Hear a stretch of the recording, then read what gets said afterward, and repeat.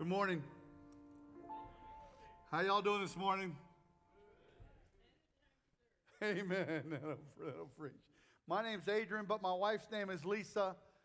She's 5'4", comes up about right here. She has blonde hair and blue eyes, and she is a righteous fox. Cha-ching.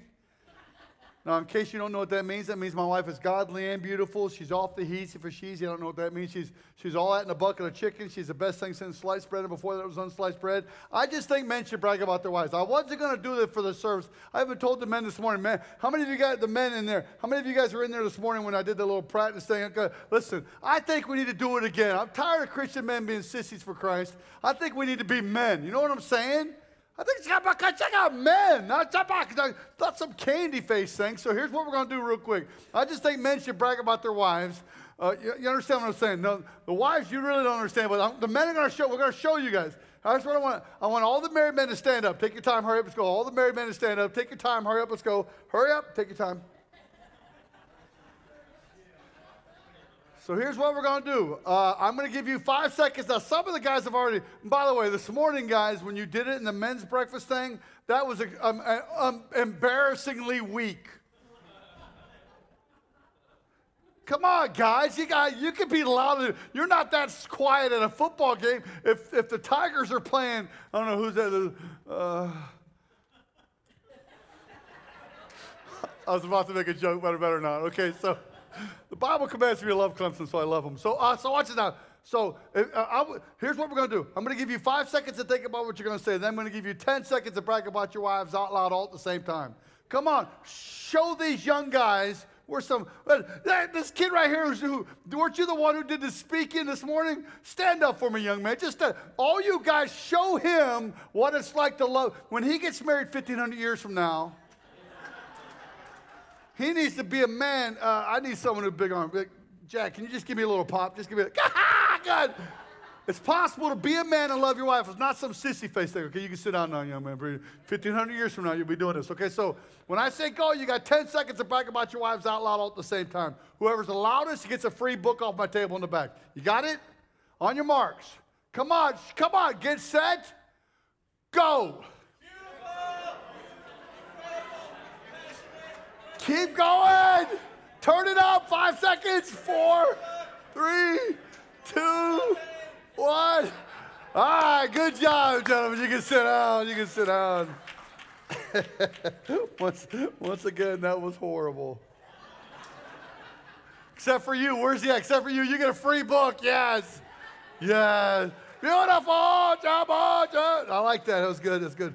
All right, this guy, what we're going to be studying Mark 6, so get your Bibles out. We're going to be in Mark 6. We're also going to be in John 6 this morning, a little cross-reference from Mark 6. I know you guys are going through the book of Mark right now. What's the name of the study? Just Mark? You're just going to call it the book of, okay, book of Mark, okay, all right. But I came across this little poem, a little writing thing. There was an African pastor who had been leading a lot of the soldiers to Christ during this coup that they had, uprising and whatnot. And so the soldiers stopped fighting when they got saved. And so other soldiers barricaded this guy in his home. He set his nephew out the window, and his nephew ran into the woods, and his life was spared. But they burned this guy alive in his home. The next day, he was a pastor of a church in Africa. And next day, they went into his house and found underneath his bed a metal bowl over top of a wet towel over top of his Bible. And he was protecting his Bible from the fire. He was singing praise songs. I even think, where's the song? I think he was singing His Name is Wonderful and How Great Thou Art. It just gave me a chill through my spine. That was the songs he was singing loud as he was dying from the fire. Underneath, he wanted to protect his Bible. And handwritten in his Bible was this little thing right here. It's called My Commitment as a Christian. It was handwritten in his Bible.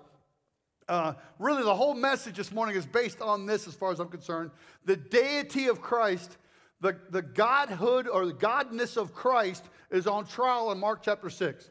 It's on trial, and so you guys are going to see this, how the deity of Christ is really the key to the whole chapter, as far as I'm concerned, is the deity of Christ. This little thing here summarizes the whole thing for me. It says, I'm a part of the fellowship of the unashamed. I have Holy Spirit power. The die has been cast. I've stepped over the line. The decision has been made. I won't look back, let up, slow down, back away, or be still. My past is redeemed, my present makes sense, my future secure. I am finished and done with low living, sight walking, small planning, smooth knees, colorless dreams, tame visions, mundane talking, cheap living, and dwarfed goals. I no longer need preeminence, prosperity, positions, promotions, plaudits, or popularity. I don't have to be right, first, tops, recognized, praised, regarded, or rewarded. I now live by faith, lean on His presence, walk by patience, live by prayer, labor by power. My face is set, my gait is fast, my goal heaven, my way rough, my companions few, my guide reliable, my mission is clear. I cannot be bought, compromised, detoured, lured back, deluded, or delayed. I will not flinch in the face of sacrifice. Hesitate in the presence of the adversary. Negotiate at the table of the enemy. Ponder to pull of popularity or meander in the maze of mediocrity. I won't give up, shut up, let up. Until I have stayed up, stored up, prayed up, preached up for the cause of Christ. I must go till He comes. Preach till all know, work till He stops me. And when He comes for His own, I want my banner to be clear. That's my boy. I'm a disciple of His. That's the invitation that's actually where we're headed today.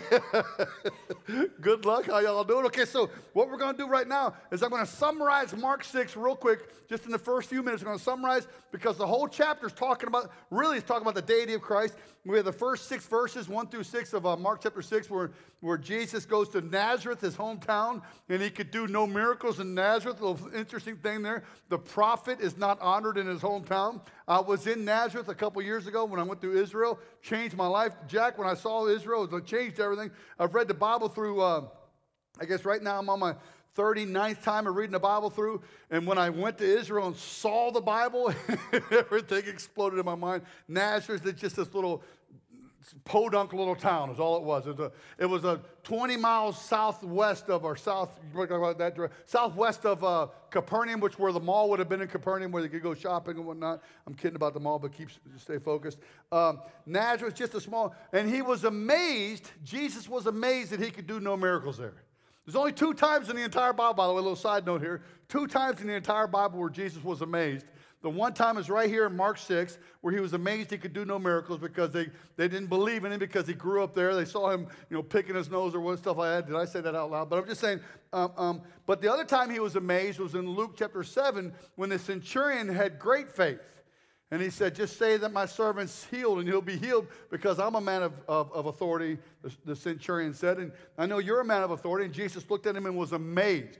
So there's two different ways that you can amaze Jesus. By your lack of faith or by your great faith. You are going to amaze Him today with one of those 2. Okay, let's keep going. That's Mark chapter 6, verses 1 through 6. Verses 7 through 13, He sends out the 12 with great power and gives them power to cast out demons and to do a lot of healing and a lot of great things happen, great powerful things. Jesus even says in Matthew chapter 12, this cross-reference here, that He saw Satan fall like lightning, and that was probably referring to the great power that was coming out there, and maybe even He actually saw it when it happened back in Isaiah chapter 14, verses 12 to 15. Then we have Mark chapter 6, verses 14 through 29, a very sad parenthetical story right there in the middle of Mark 6, where it talks about the death of John the Baptist. Now, this is Jesus' friend, a very, very, very close friend. It's his first cousin. They're 6 months apart. You remember when Elizabeth showed up, when Mary came to Elizabeth's house, and John was inside of Elizabeth for 6 months along, and John leapt for joy when Mary showed up, and they were great friends. They grew up together. Jesus was crushed when he lost his friend. Like I remember how the pain I felt when I lost my mom a few years ago. My brother passed away a month before that, and my dad got cancer, and we put down a couple dogs, and my best friend died from cancer, and all of this happened within months of each other. And it was a very painful, very, very, very painful time of my life. My tears were my food. And this is Jesus here. His heart is broken here in Mark chapter 6 at the death of one of his closest and maybe one of his best friends, John the Baptist. Then it says Jesus feeds the 5,000. That's going to be a great part of what we're going to talk about. We're going to refer to it here, but we're also going to go to John chapter 6. And then Jesus walks on water. And if you do the cross-referencing properly, this is the same one where Peter walks on water also. It's the same exact time when Peter walks on the water. I actually have a wonder in my mind. I wonder if if Peter was not the only one out there, if the other disciples went with him, how much longer they would have stayed. Because I think we need community. And community, when you're doing something crazy for the Lord, community helps you stay out there a little longer. That's just a thought on that. But if you got your Bibles, turn over to John chapter 6 now. We're going to do the cross reference, if you don't mind, Pastor. If it's okay, I want to get your permission to John chapter 6. How you doing? What's he going to say? Okay, appreciate that. So, John chapter 6 is a very interesting passage, and it's a cross-reference for Mark 6 anyway, so you'll see a bunch of the stuff in there anyways. But it's very interesting what happens in John 6. Jesus is put on trial. A great number of people in chapter 6, verse 2 are following Jesus because of the miracles he had done on the sick. So they were following Jesus because of the fireworks. I mean, the street funeral procession going on, and they hire professional mourners to go out in front screaming and hollering, and they're professionally mourning. They hired these people so the person would be grieved with properly. Jesus parades back in the Bible day. There's a funeral procession and there's a wedding procession, and both of them are still going on today. I saw a wedding procession when I was over there, and it was a big deal, a big parade there. And all these things are going on there, and Jesus sees this funeral procession and sees a guy who's dead on a mat. And his mom is there. She's a widow lady, so she lost her husband, and that was her only son. So she is viewed as a despicable person in that society. She lost everything. Jesus sees this boy on a mat, walks up to him and heals him, brings him back from the dead. The kid sits up and says, "What's going on? You anybody got some food? I'm kind of hungry." The professional mourners are going, "Wah! Wah!" And they turn around and scream and look at, and everyone starts to follow Jesus because of the miracles he's doing. The great fireworks. Like, remember when the guy was put down on a mat in the room that was full. In the Greek, it talks about how the room was full and the windows were slam packed. On the outside of the windows, they were looking in. There was no room in there. And they went down through the roof, and everyone's leaning forward and wanted to hear what Jesus said. He says, "Your sins are forgiven you." And the Pharisees are muttering in their hearts, "How can he say your sins are forgiven you? Only God can forgive sins." To show that Jesus is God, he says, "To show you that I have authority on earth to forgive sins, I say take up your mat." Which is easier, take up your mat and walk, or to forgive sins? I say do this. The guy, he straightens out his right hand for the first time in his life probably. Then his left hand, and then his right arm, and his left, and he stands up and goes, "Bah!" And people are just going, they walked out of there marveling at the power of God. So that's what's going on in John chapter 6. People are following Jesus because of the miracles he had done. Everyone's going, "I want to see some of these miracles." They're at a distant area there, a long journey from where they can get something to eat. The disciples say, "Send them home. They're tired." Jesus said, "You give them something to eat." If we had 8 months' wages, 200 denarii. A denarii was a day's wage. So 200 days would be about 8 months' wages, 8 months of working time. If we had 8 months' wages, we wouldn't have enough to maybe have a bite, Philip says. Andrew, always bringing people to Jesus, brings this little boy, brings 5 loaves and 2 fish. What is that going to do for feeding 5,000? Now, 5,000 men, plus some women and children, just about every man would have been married and have a couple kids, so it's maybe 15, 20,000 people there. We don't know. I've seen different numbers of the theologians. So Jesus says to them, because listen, he knows what's going to happen. See, the whole point of this message is the next day after chapter 6. It's the next day after Mark 6. That's the whole point of this message. So Jesus is setting them up. And he says, "You give him something to eat." Takes this little boy, has 5 loaves and 2 fish. The boy doesn't have much to give. Doesn't matter. Doesn't matter how much you have to give the Lord, by the way. It's a little side note, a little tangent. I live my life in tangents. Doesn't matter how much you give. Just give whatever you have, and he'll feed the multitudes with you. So he takes this the 5 loaves and 2 fish. This is one of the times where I wish I could have been there to listen to the blessing. Isn't it interesting how we have blessings before our food? And many of us do memorize blessings over and over again. Don't do that. Come up with something fresh and new, would you? Come on. So I wish I could have heard this blessing. Lord, take this bread, breaks it, and he hands it out, and he says the blessing there, hands it out to his disciples. Now, this work gets interesting. Am I allowed to, is this live streaming here? You guys are going to, I have to stay on the picture. Okay, picture me walking through the crowd now. Jesus hands the disciples the food and says, "Pass it out and pick up all the leftovers." Thomas, who's my middle name's Thomas, one of my heroes of the gospel. He got the furthest with the gospel all the way to Southwest India. Thomas is my hero, but he's a skeptic. He's a doubting guy.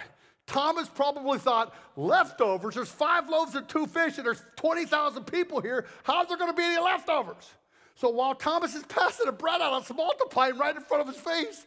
So Thomas says, after the bread's all the way out, guy in the back corner back here, Gentleman in the back corner with the coat jacket on. I can't see who it is. My eyes are blurry. Can you call out your name?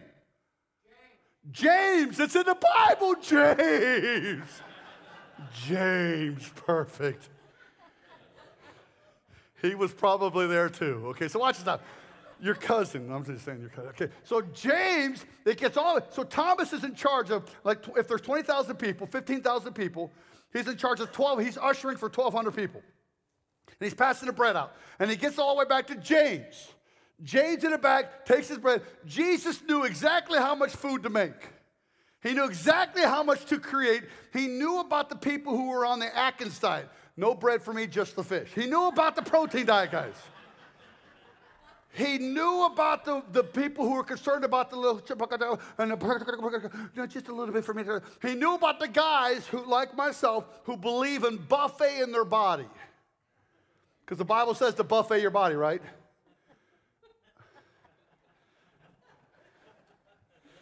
Yeah, why did it give you plates on a buffet line? Just give me a couple forks. Come on in. I know COVID, you can't do that. But I'm just saying, I believe in buffet in my body. See, he knew the people who'd be eating a bunch of fish and a bunch of bread. And the ladies who'd say, no, just a little bit for me. So he knew how much to make so that he would have exactly, watch this, Thomas starts passing one basket around his 1,200 people. And all the leftovers are thrown in that one basket. So Thomas goes all the way back there from James. Okay, picture 1,200 people in here. All the way back to, say your name again really loud for me. James. James. I like the way he said that. So watch it. All the way back there, James. Thomas has his basket full of bread right up next to his chest. Walking all the way up to the front, probably thinking, I bet none of the other guys have this much left over. And he's all excited, fired up, and he takes up the basket and lays it down at the feet of Christ. And he sees how many other baskets full? 11 other baskets full. 12 baskets. Jesus knew exactly how much to make so that each disciple would have a full basket. He knew exactly how much to make to have exactly 12 baskets left over. It's so awesome. I love reading between the lines in the Bible. It is not some dead book. It is alive. Okay, so watch. So then the reason why, now watch this. I want to tell you the end of the story so quickly, but I have to set it up because you're not going to get like I get it. I'm looking at them holding the basket because Jesus knew the next day they're going to be challenged harder than they've ever been challenged in their entire life. Ever. I've preached in my entire life. Challenge. No. Lord, I'm sorry. The Spirit of God is getting ready to challenge us this morning harder than we've ever been challenged in our entire life. Ever. Nothing compares to what happens right here the next day. Nothing compares to it in all the days of Scripture. As a matter of fact, someone said this morning that the word disciple changed. Who was it that said this morning disciple changed to apostle? Actually, what happens this morning in this message here is the word disciple changes in definition. Before this day, the word disciple is the Greek word mathetes, which means perpetual follower or student. So there's people who are following Jesus because the miracles he had done are called disciples.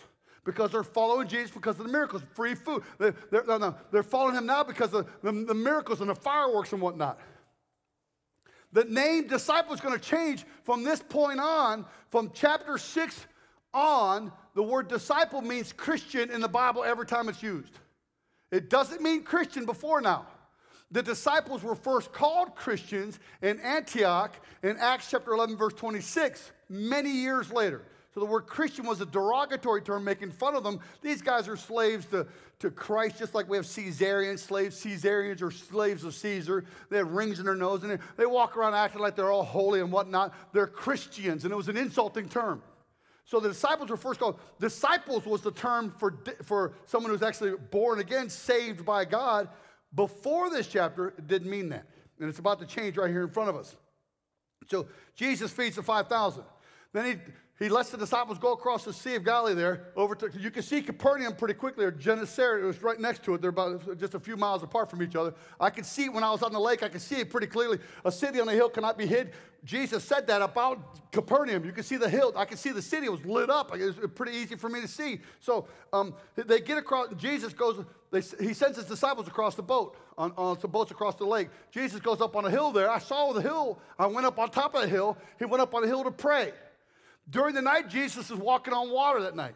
It's the same one when Peter walks on the water. The disciples see it again. Again, they're greatly encouraged. Why? Because the next day, they're going to be challenged harder than they've ever been challenged in their entire lives. Okay, so now we pick it up in John chapter 6, verse 24. All right, turn to John chapter 6, verse 20, 22, 24, go to 24. So when the crowd saw that Jesus was not there, see, he fed the 5,000, 20,000 people. He fed them there.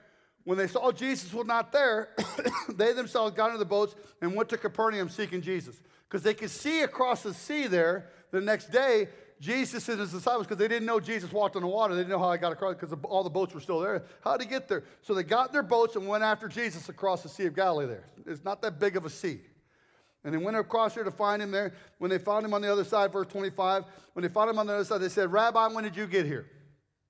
Jesus said, answer, truly, truly, you're seeking me, not because you saw miraculous signs. Now, if you remember verse 2 of John 6 says they were following him because of the miracles he had done. Now, John chapter 6, verse 26 says, you're not following me because of the miracles that I've done, but because you ate the loaves and had your fill. You're following me because of free food. Free food. Now, I've been doing youth ministry for 30 plus years now. I am a youth evangelist, but because I spilled some paint in my hair, I've been speaking more to adults and, doing church revivals and doing a bunch of that stuff too because I'm older. I'm older than dirt. Just after I was born, dirt was invented. So I'm just saying, my back hurts. My back just started hurting just now. I'm what's called a Q-tip. You know what a Q-tip is? A little whitehead person. So that's what I am. And I understand that. I know I'm getting old. I don't care. Shut up. So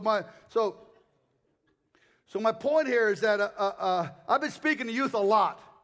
I was told if I have pizza for a youth group, a youth meeting, pizza, if you feed them, they will come. Free food, food. People will come out. Food is very important to me. I'm not saying it's not. So if you feed the church, covered dish dinners are the greatest idea on the planet across the millennia. I'll say this right now, and as a preacher, as a guest speaker, they always want me to eat first. I say, no, absolutely. I say, okay. Except I'll eat first. Then when everyone's done through the line, I'm done with my first meal. So I go back through and pretend like it's my first meal. And covered dish dinners are great because of sin, because everyone wants to compete with each other. They're comparing. People make the best dishes on the planet. Covered dish dinners are from God. Now, listen, I would come if it was a covered dish dinner. And that's why people follow Jesus now, because you ate the loaves and had your fill. That's what Jesus said right there. Verse 27, Jesus said, do not work for food that spoils, but work for food that endures to eternal life, which the Son of Man will give you. On him, God the Father has placed his seal of approval. So they asked him, what must we do to do the works that God requires? Jesus said, the work of God is to believe in the one he has sent. What are you going to do to prove that you're the one he sent? Our forefathers ate manna. You remember the manna? So everyone said, everyone shut up. Jesus is back getting some bread, some more bread. He made bread, so let's do it again. Our forefathers ate manna. As it is written, he gave them manna from heaven to eat. Jesus said 6 words here. Listen, we're about to have a riot. In the Greek, I'll explain it to you in the Greek, the words that you're about to hear in a few sentences here, there was a riot that broke out. Jesus said 6 words, though. And these 6 words, everyone went, are you kidding me? And they got mad at him. And they got really mad at him. So 20,000 plus the people who are on the other side of the lake in Capernaum. So there might be as many as 25,000 here. Don't know. Let's just keep it to 15 to 20,000 kind of thing. Just because we're conservative. I know I'm an evangelist, just relax. The numbers, we're trying to keep them down. So watch this now. So Jesus says to them, they said, what must we do to do the works that God requires? Jesus said, the work of God is to believe in the one he has sent. They said, what are you going to do to prove to us that you're the one who sent? Our forefathers ate manna. Are you going to give us manna? Jesus said, it is not your forefathers who gave you manna, but it is my Father who gives manna. And my bread is the bread of life, which gives life to the world. I am, they said, sir, from now on, give us that bread. He said 6 words, I am the bread of life. 6 words. And they said, what? In other words, Jesus said, I'm the Messiah. I'm the one who came down from heaven. Your forefathers ate manna. I'm that bread that's given to the life of the world, for the world. For the world. I'm the bread that came down out of heaven. I'm the Messiah. You know how we know he said I'm the Messiah there? Because their response was, is this not Jesus, whose father and mother we know? How can he say he came down from heaven? We know. See, Jesus was raised in Nazareth, just right up the road there for a piece. They didn't know that he was born of a virgin down about 60 miles due south from there in Bethlehem, an obscure place. That great decree took his mom out of Nazareth and took him down to Bethlehem because of the census. And he was born in relative obscurity down there as through a virgin. They didn't know about that. There's some skeptics who may have said something about it throughout time. We weren't born of illegitimate children, things like that. We said in Scripture. But they said, is this not Jesus, whose father and mother we know? How we know his mom and dad. He can't be the Messiah. We're not supposed to know his mom and dad if he's the Messiah. That's what they were saying. He can't be Messiah. But Jesus said, I'm the bread of life. And then he goes through some amazingly deep theology here. Verse 41, look at verse 41. So the Jews grumbled about him because he said, I'm the bread that came down from heaven. They said, is it not Jesus, the son of Joseph, whose father and mother we know? How can he say I came down from heaven? Jesus answered him, do not grumble among yourselves. No one can come to me unless the Father who sent me draws him, and I will raise him up in the last day. We have some amazing theology in the next few verses. We're not going to get into that this morning, but some amazing, makes my mouth water theology. I love theology. I love this stuff.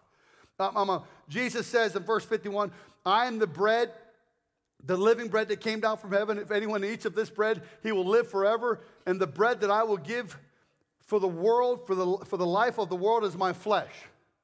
Verse 52. Then the Jews began to dispute among themselves, saying, how can this man give us his flesh to eat?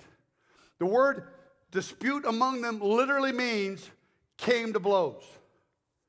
That's what the word means. It means when he said, eat my flesh.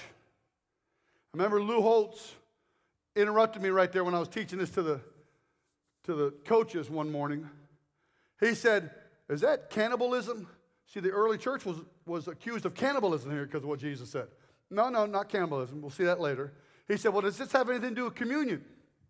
Because he was a Catholic guy and believed that communion was a transubstantiation, which literally means became the body and the blood of Christ, literally the body and blood of Christ. And I said, no, it has nothing to do with that because that's not set up, that communion is not set up for another year and a half.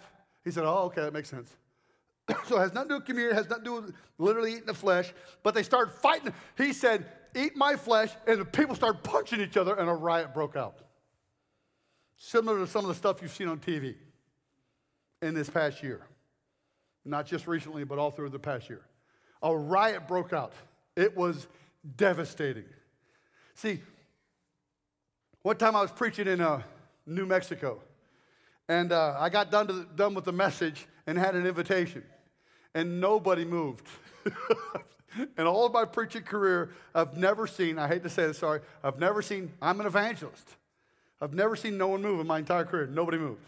So I thought maybe I was speaking too fast. How many of you guys think I speak too fast? Raise your hand if you think, thank you. Thank you. The buses will wait.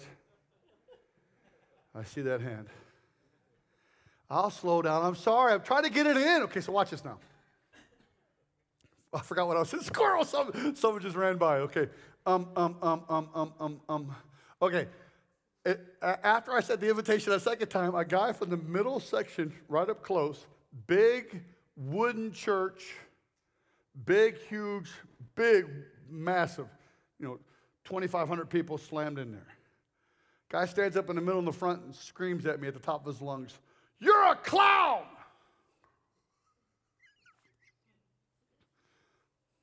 Sir, you're a clown. You don't know how to preach. You're a clown. I went, oh, dear. I said, sir, if I've offended you by my style of preaching, I'm so sorry. I'm so sorry. But if I've offended you by the word of God, I praise God for that. Sorry, I'm a little bit of a prophet in me, so sorry. The guy says, well, come on, sweetheart. Grabs his wife, says, we're never coming back to this church again. Walks out the church, slams the back door. Wha-bam, wha-bam, wha-bam, wha-bam. And I'm going, oh, dear. I didn't know if the people were going to rush the stage or not. I'm kind of big, so I'm not really that worried. So I just stood there, and in the back left corner, an elderly woman stands up. Now, I don't mind rebuking a guy. I'll rebuke a guy all day long. I'll punch a guy in the face, but lovingly. The Bible says to be slow to lay hands on. I'll do it slow. You know what I'm saying? So, appreciate you laughing at that. That's good Bible humor. Okay, so I'm not going to rebuke a lady though. I'll never rebuke a woman. A woman could beat the fire out of me. I ain't going to defend myself. I don't care. But she stands up and says, "Have we gotten this far from Jesus?" I went, huh? And she takes her walker out. Cluck, cluck, cluck, cluck. You can hear it, cluck, cluck, cluck, cluck, because it's wooden church. Everything's echoing. She starts walking on the front, all the way down. She's weeping, screaming at the top of her lungs, Jesus, this is my fault. This is my fault. I did this here. Go. Comes all the way down to the front. I'm starting to cry now. I can't believe this has hit me like this. It was a long time ago. She takes her walker, throws it, and it goes, and whacks the wooden wall over and leaves a mark.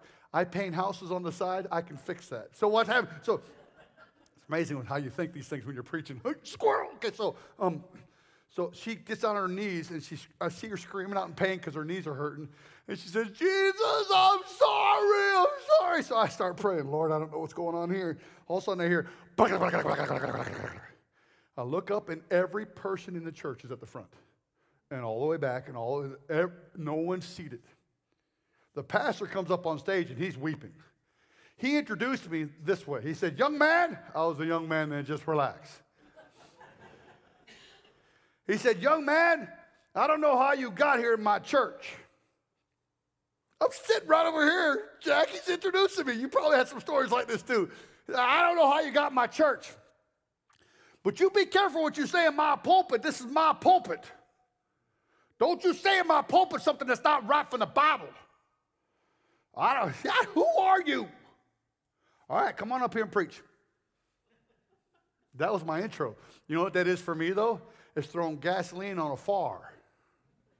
You know what I'm saying?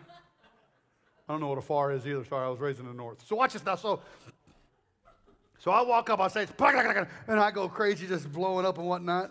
And the pastor comes up on stage weeping. He says, the Lord rebuked me for how I introduced you. This is not my pulpit. This is his pulpit. And you can come preach here anytime you like. And the whole church jumps up, starts going, ah! I'm going, what in the world? What's going on here? I don't know. I've seen some crazy things in my life. But I've never seen a riot break out from the words that I spoke. Jesus says, eat my flesh and drink my blood. He says, eat my flesh, and a riot breaks out. Now you think, if it's a riot breaking out, he'll calm everybody down with the next verse. He said, well, let me explain myself. That's not what he does. Look at the next verse. Jesus is so awesome. I can't wait to ask him about this one. He's kind of, now be careful how you say this. He's kind of like a little brat here. Am I allowed to say that out loud? I get my personality from him. Please tell my wife that for me, would you? Okay, so Jesus says in verse 53, Jesus said to them after the fight breaks out, truly I say to you, unless you eat the flesh of the Son of Man and drink his blood, you have no life in you. So he adds, drink his blood to it. Look at the next line. Maybe he'll settle him down the next line. Whoever feeds on my flesh and drinks my blood has eternal life, and I will raise him up at the last day. So he says it again. Look at the next verse. My flesh is true food, and my blood is real drink. Look at the next verse. Whoever feeds on my flesh and drinks my blood abides in me and I in him. Look at the next verse. As the living Father sent me and I live because of the Father, whoever feeds on me will live because of me. This is the bread that came down from heaven. Your forefathers ate manna and died, but he who feeds on this bread will live forever. He says it 7 times. He says, eat my flesh and drink my blood. Eat my flesh and drink my blood. Eat my flesh and drink my blood. He says it 7 times. After it starts a fight. Now, what do we know about this verse? We know by the way, John 6 is One of the longest chapters. It is the longest chapter in John on purpose, I think, for a certain reason. When his disciples heard it in verse 60, his disciples are the people who are following him because of the free food. The word disciple changes right here.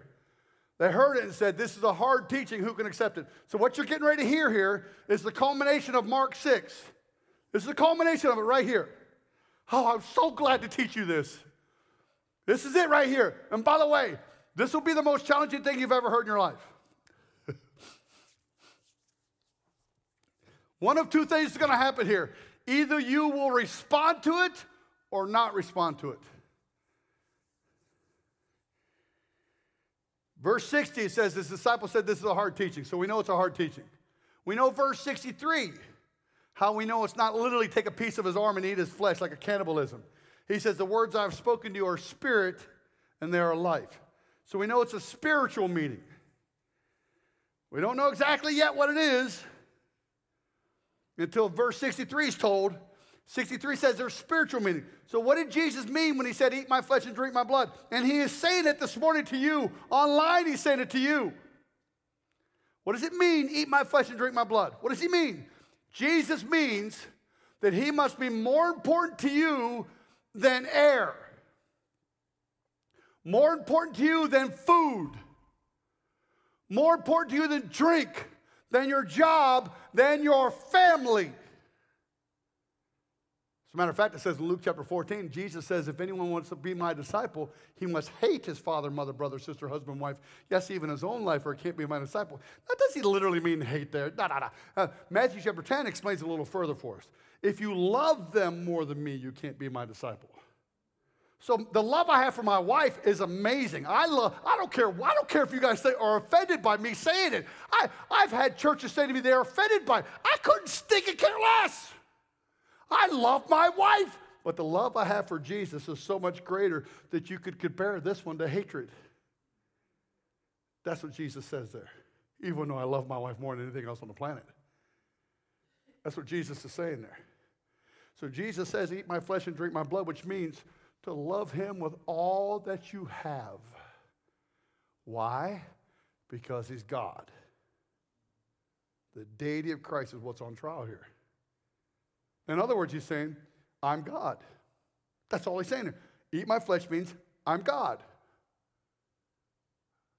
I'm Messiah. That's what he says here. And then we have what I would consider to be one of the most horrible verses in the entire Bible. Let me just say this out loud. One of the most horrible verses in the entire Bible. John chapter 6, verse 66. I think the people who put the verse numbers in, it's just a theory. I've got an elbow, I'm allowed to have a theory. I think they did this on purpose. It is the most horrible verse in the Bible. John 6:66. It's the longest chapter in the Bible, in the book of John. Sorry, not in the Bible. Psalm 118, I think it is. It's the longest chapter in John, and it's like way out of proportion long. And it could have been easily broken off a couple places in there. But he did it on purpose. I think it was the middle of the 13th century, 1250, something somewhere in there, when they put the chapter numbers and verse numbers in the Bible. I think these guys did it on purpose. They made John 6:66 the most horrible verse in the Bible. It says, from this time on, many of his disciples turned back and no longer followed him. 20,000 people. Shut up, Jesus, shut up. And they were fighting each other and they left Jesus. Now think about this for a second. The answer to philosophy. Philosophy is a searching for truth. Jesus says, I am the truth. He's the answer to philosophy. The answer to religion. Religion is man's effort to get to God. Christianity, therefore, is not a religion by definition, even though it is. It's not really a religion, because in Christianity, God came to man. So it's not man's effort to get to God. God came to man. But the definition, the answer to religion, Jesus, these people say no. In essence, something crude came out of their mouths. Shut your face, Jesus. You're not God. And they walked away from him. Now remember the disciples the day before. Basket right next to their chest, feeding another 5,000. Jesus walking on water. Both these miracles are coming to bear now. Now you see why Mark 6 was written. Both these miracles are coming to bear now. Jesus turns to the 12, verse 67, and says, are you guys going to leave also? Now, hold on. I see things in Scripture differently than most people. My brain's an enigma. Patrick said that on SpongeBob. See what I'm saying? So watch this now. The angels in heaven watching this scene who don't know the future see these 20,000 people leaving Jesus, and they're screaming, where are you going? And everything freezes. Now, there's going to be a half-hour time period in the tribulation when it's all going to be quiet. I think this is a few-minute time period right here when everything got quiet. I don't know, just a theory. Angels are sitting there, and Jesus says to the 12, you're not going to leave also, are you? That's plan A. Plan A is Jesus pours into these 12, and then they go out and pour into other people. Plan A. There is no plan B. God could make a plan B, but there was no plan B in Scripture. Plan A. You're not going to leave also, are you? The miracle comes to play here now. Peter stands up. And what does he say there? The next verses. Lord, where are we going to go? You've given us the words of eternal life. You've given us this book right here. You've given us the book. You've given us the words of eternal life. We believe the most intimate Greek word in all of Greek language. The two most intimate Greek words in all of Greek language are pisteuo, which is the word to believe, and gnosko, which is the most intimate word, I think, in the Greek language. It's like Adam knew Eve in the Hebrew. Adam knew Eve and gave birth to Seth. When they translate that into the Septuagint, it's the Greek language. The word they used there was gnosko. Adam gnosko, Eve gave birth to Seth. It's the most intimate relationship on the planet. Adam knew Eve. So Peter says, we believe pisteuo, and we know that you're the Holy One of God. Boom! Got it! That's it! The entire Mark 6.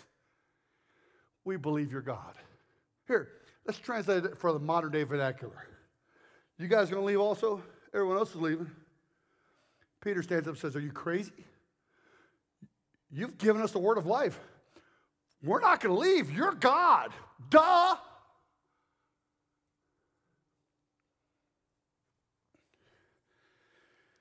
You see, I'm a part of the fellowship of the unashamed. I have Holy Spirit power. The die has been cast. I've stepped over the line. In a lot of people's lives, there's a line. I'll go this far for Jesus. I'm stepping over the line. The decision has been made. I won't look back, let up, slow down, back away, or be still. My past is redeemed. My present makes sense. My future, secure. I'm finished and done with low living, sight walking, small planning, smooth knees, colorless dreams, tamed visions, mundane talking, cheap living, and dwarf goals. I no longer need preeminence, prosperity, positions, promotions, plaudits, or popularity. I don't have to be right, first, tops, recognized, praised, regarded, or rewarded. I now live by faith, lean on His presence, walk by patience, live by prayer, labor by power. My face is set, my gait is fast, my goal heaven, my way rough, my companions few, my guide reliable, my mission is clear. I cannot be bought, compromised, detoured, lured away, deluded, or delayed. I will not flinch in the face of sacrifice, hesitate at the presence of the adversary, negotiate at the table of the enemy, ponder at the pool of popularity, or meander in the maze of mediocrity. I won't give up, shut up, let up until I have stayed up, stored up, prayed up, preached up for the cause of Christ. I'm a disciple of Jesus. I must go till He comes. Preach till all know. Work till He stops me. And when He comes for His own, and He will, we're closer today than we were yesterday. When He comes for His own, I want my banner to be clear. That's my boy, or that's my girl. In other words, to simplify what I just did, I believe he's God and I'm going to follow him. And I ain't going to be some stinking sissy about it. I'm going to be a man or a woe man for the King of the universe. Now, we're polite in here. You're not going to shake your fist at me and scream and say, "Shut up, preacher," and walk out of here. But you still might walk out of here not completely surrendering everything you are to Christ. You still might do it. So I'm just going to turn to you and ask the same question. And this is our invitation time. I'm going to pray first. No music. I'm sorry, I forgot to tell you guys, no music, if that's okay. This is a weird invitation, but it's okay. There's a trap door. Just took me out. Okay, sorry. Weird invitation. I'm going to ask you the question that Jesus asked the disciples. And here's what I want your response to be. If you're interested, I want to see maybe 12 guys and 12 ladies. So 24 is what I'm looking for, 24. To stand up and say, "I believe that Jesus is God and I'm going to follow him," out loud. You don't have to scream it, just say it with some conviction. And then after you say it, sit back down. Now, I'm going to ask the question, and I'd like for you to stand up and say it one at a time, not a whole bunch of people at a time. It's like a herd instinct. All cows face the same direction on the side of the hill. Walk out, one of them looks, they all look. I'm not looking for a herd instinct here. Someone moves because somebody else moves. I'm looking for something that may be deep in your soul to answer the question like Peter did. Of course I'm going to follow you, you're God. You guys understand all of Mark 6 now, don't you?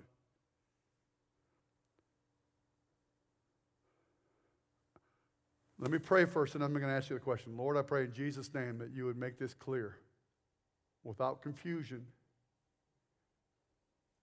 because there's some wars going on in this room right now.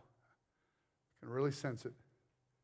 And I pray in Jesus' name that people would be set free from any bondages to sin and death and would surrender all.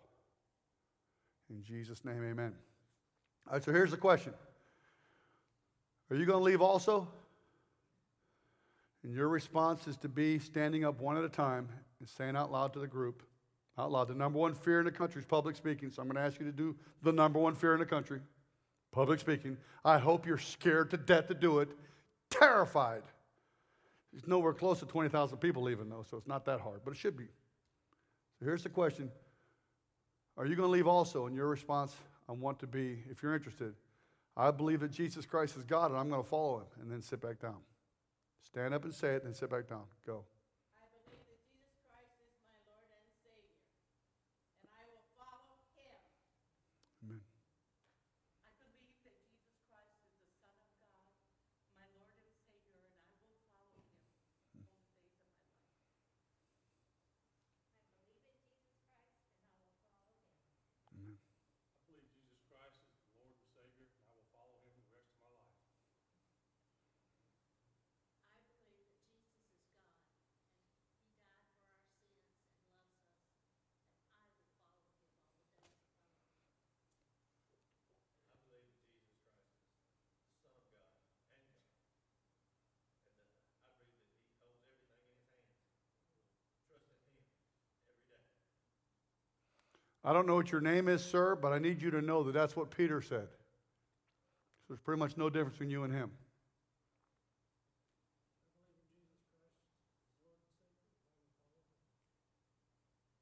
I believe that Jesus Christ is my Lord and Savior, and I will follow him. I believe that Jesus is the Son of God, and I will follow him all the days of my life. I believe that Jesus is God, and I will follow him. I believe that Jesus is God, and I will follow him. I believe that Jesus is God, and I will follow him. I believe Jesus is God, and I will follow him. I believe Jesus is God, and I couldn't imagine life without him. Hmm. I believe that Jesus is God, and Are you a little bit shy, ma'am? No, not really. Okay. That's funny. Are you a little bit shy? Yes, yes, yes. You know what I do to shy people? Yes. For some reason, I don't know why, but for some reason I scare the fire out of them. I'm trying to tell them about Jesus. They go, ah! That's shy people. I scare them. But shy people can lead other shy people to Christ a lot better than I can. So you go, girl.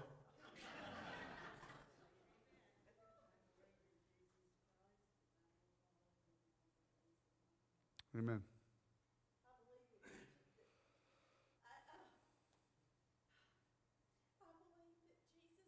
and I will follow him every single day, every minute. That's exactly what Peter said.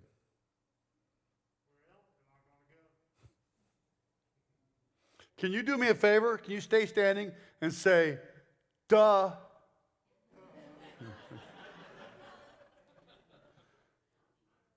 Anybody else? I've gone, oh dear, I've gone 5 minutes over. I'm so sorry.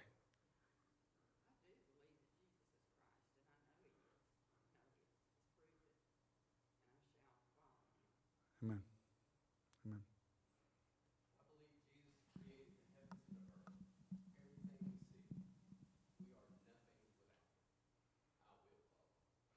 How many sound guys will stand up and speak at a sound guys are like long snappers on the football field. Nobody ever notices them unless it's a bad snap. Thank you, sound dude. Good job. Go ahead, sir.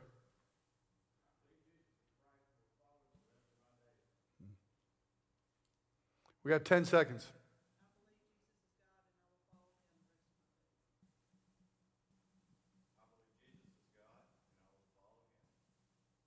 9. These are evangelistic seconds. I believe Jesus is God. Undeservedly, he saved me from my sins, and I will always follow him. 8.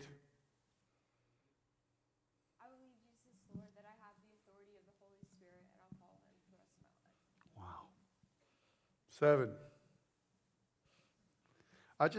This is weird. I'm not a mystical guy, but I just sensed,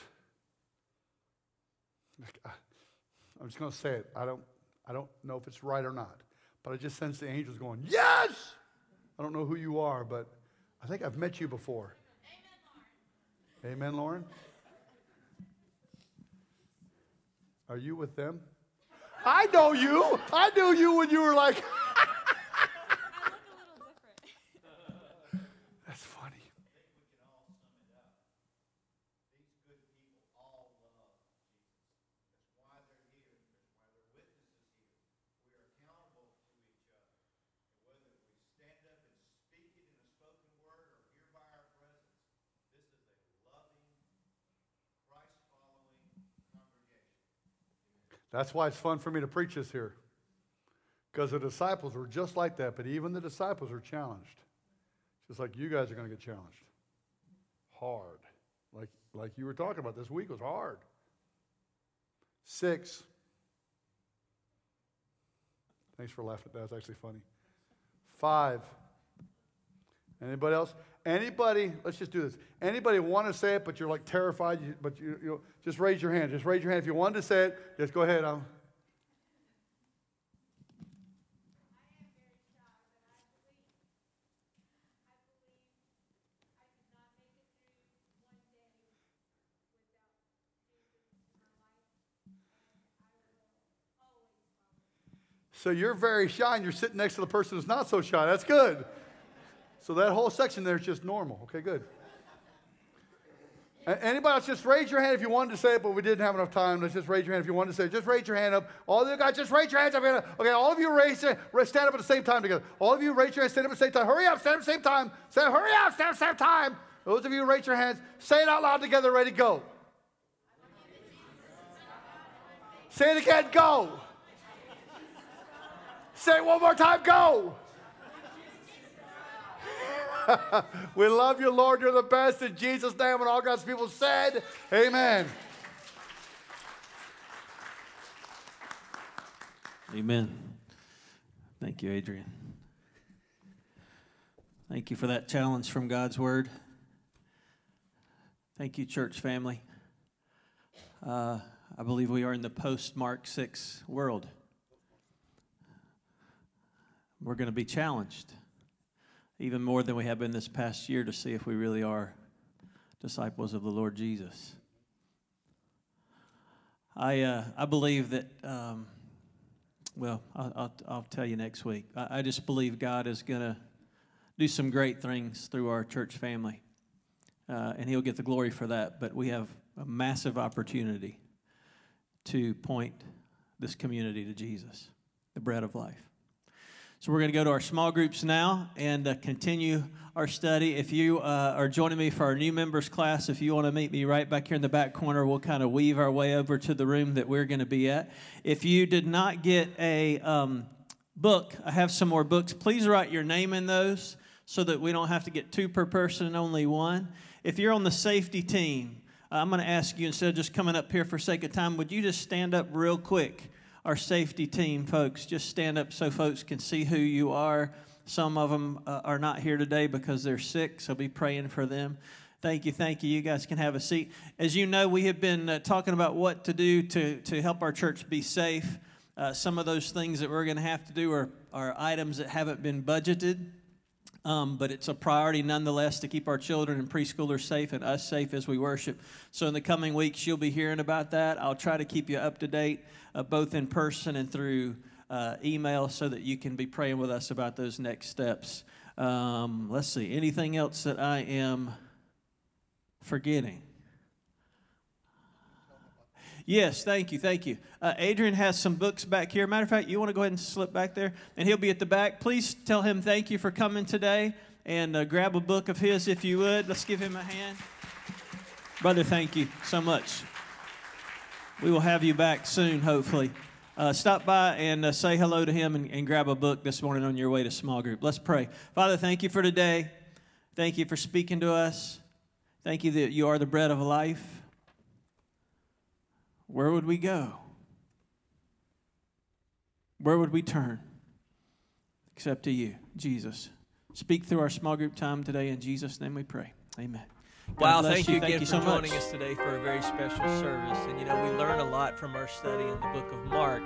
Awesome to read about who Jesus is and the power that He has in lives of people, your life and mine as well. Have you given your heart to the Lord? Have you surrendered your life to the Lord today? I'd love to know if you have, and if you want to get in touch with us and reach out, of course, you can do that through our website, hope@crossroads.org.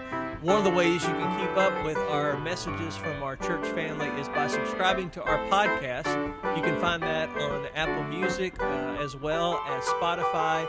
Just search for Hope at Crossroads, and you'll find us right there. Hey, again, thanks for watching today. God bless you, and come visit us soon.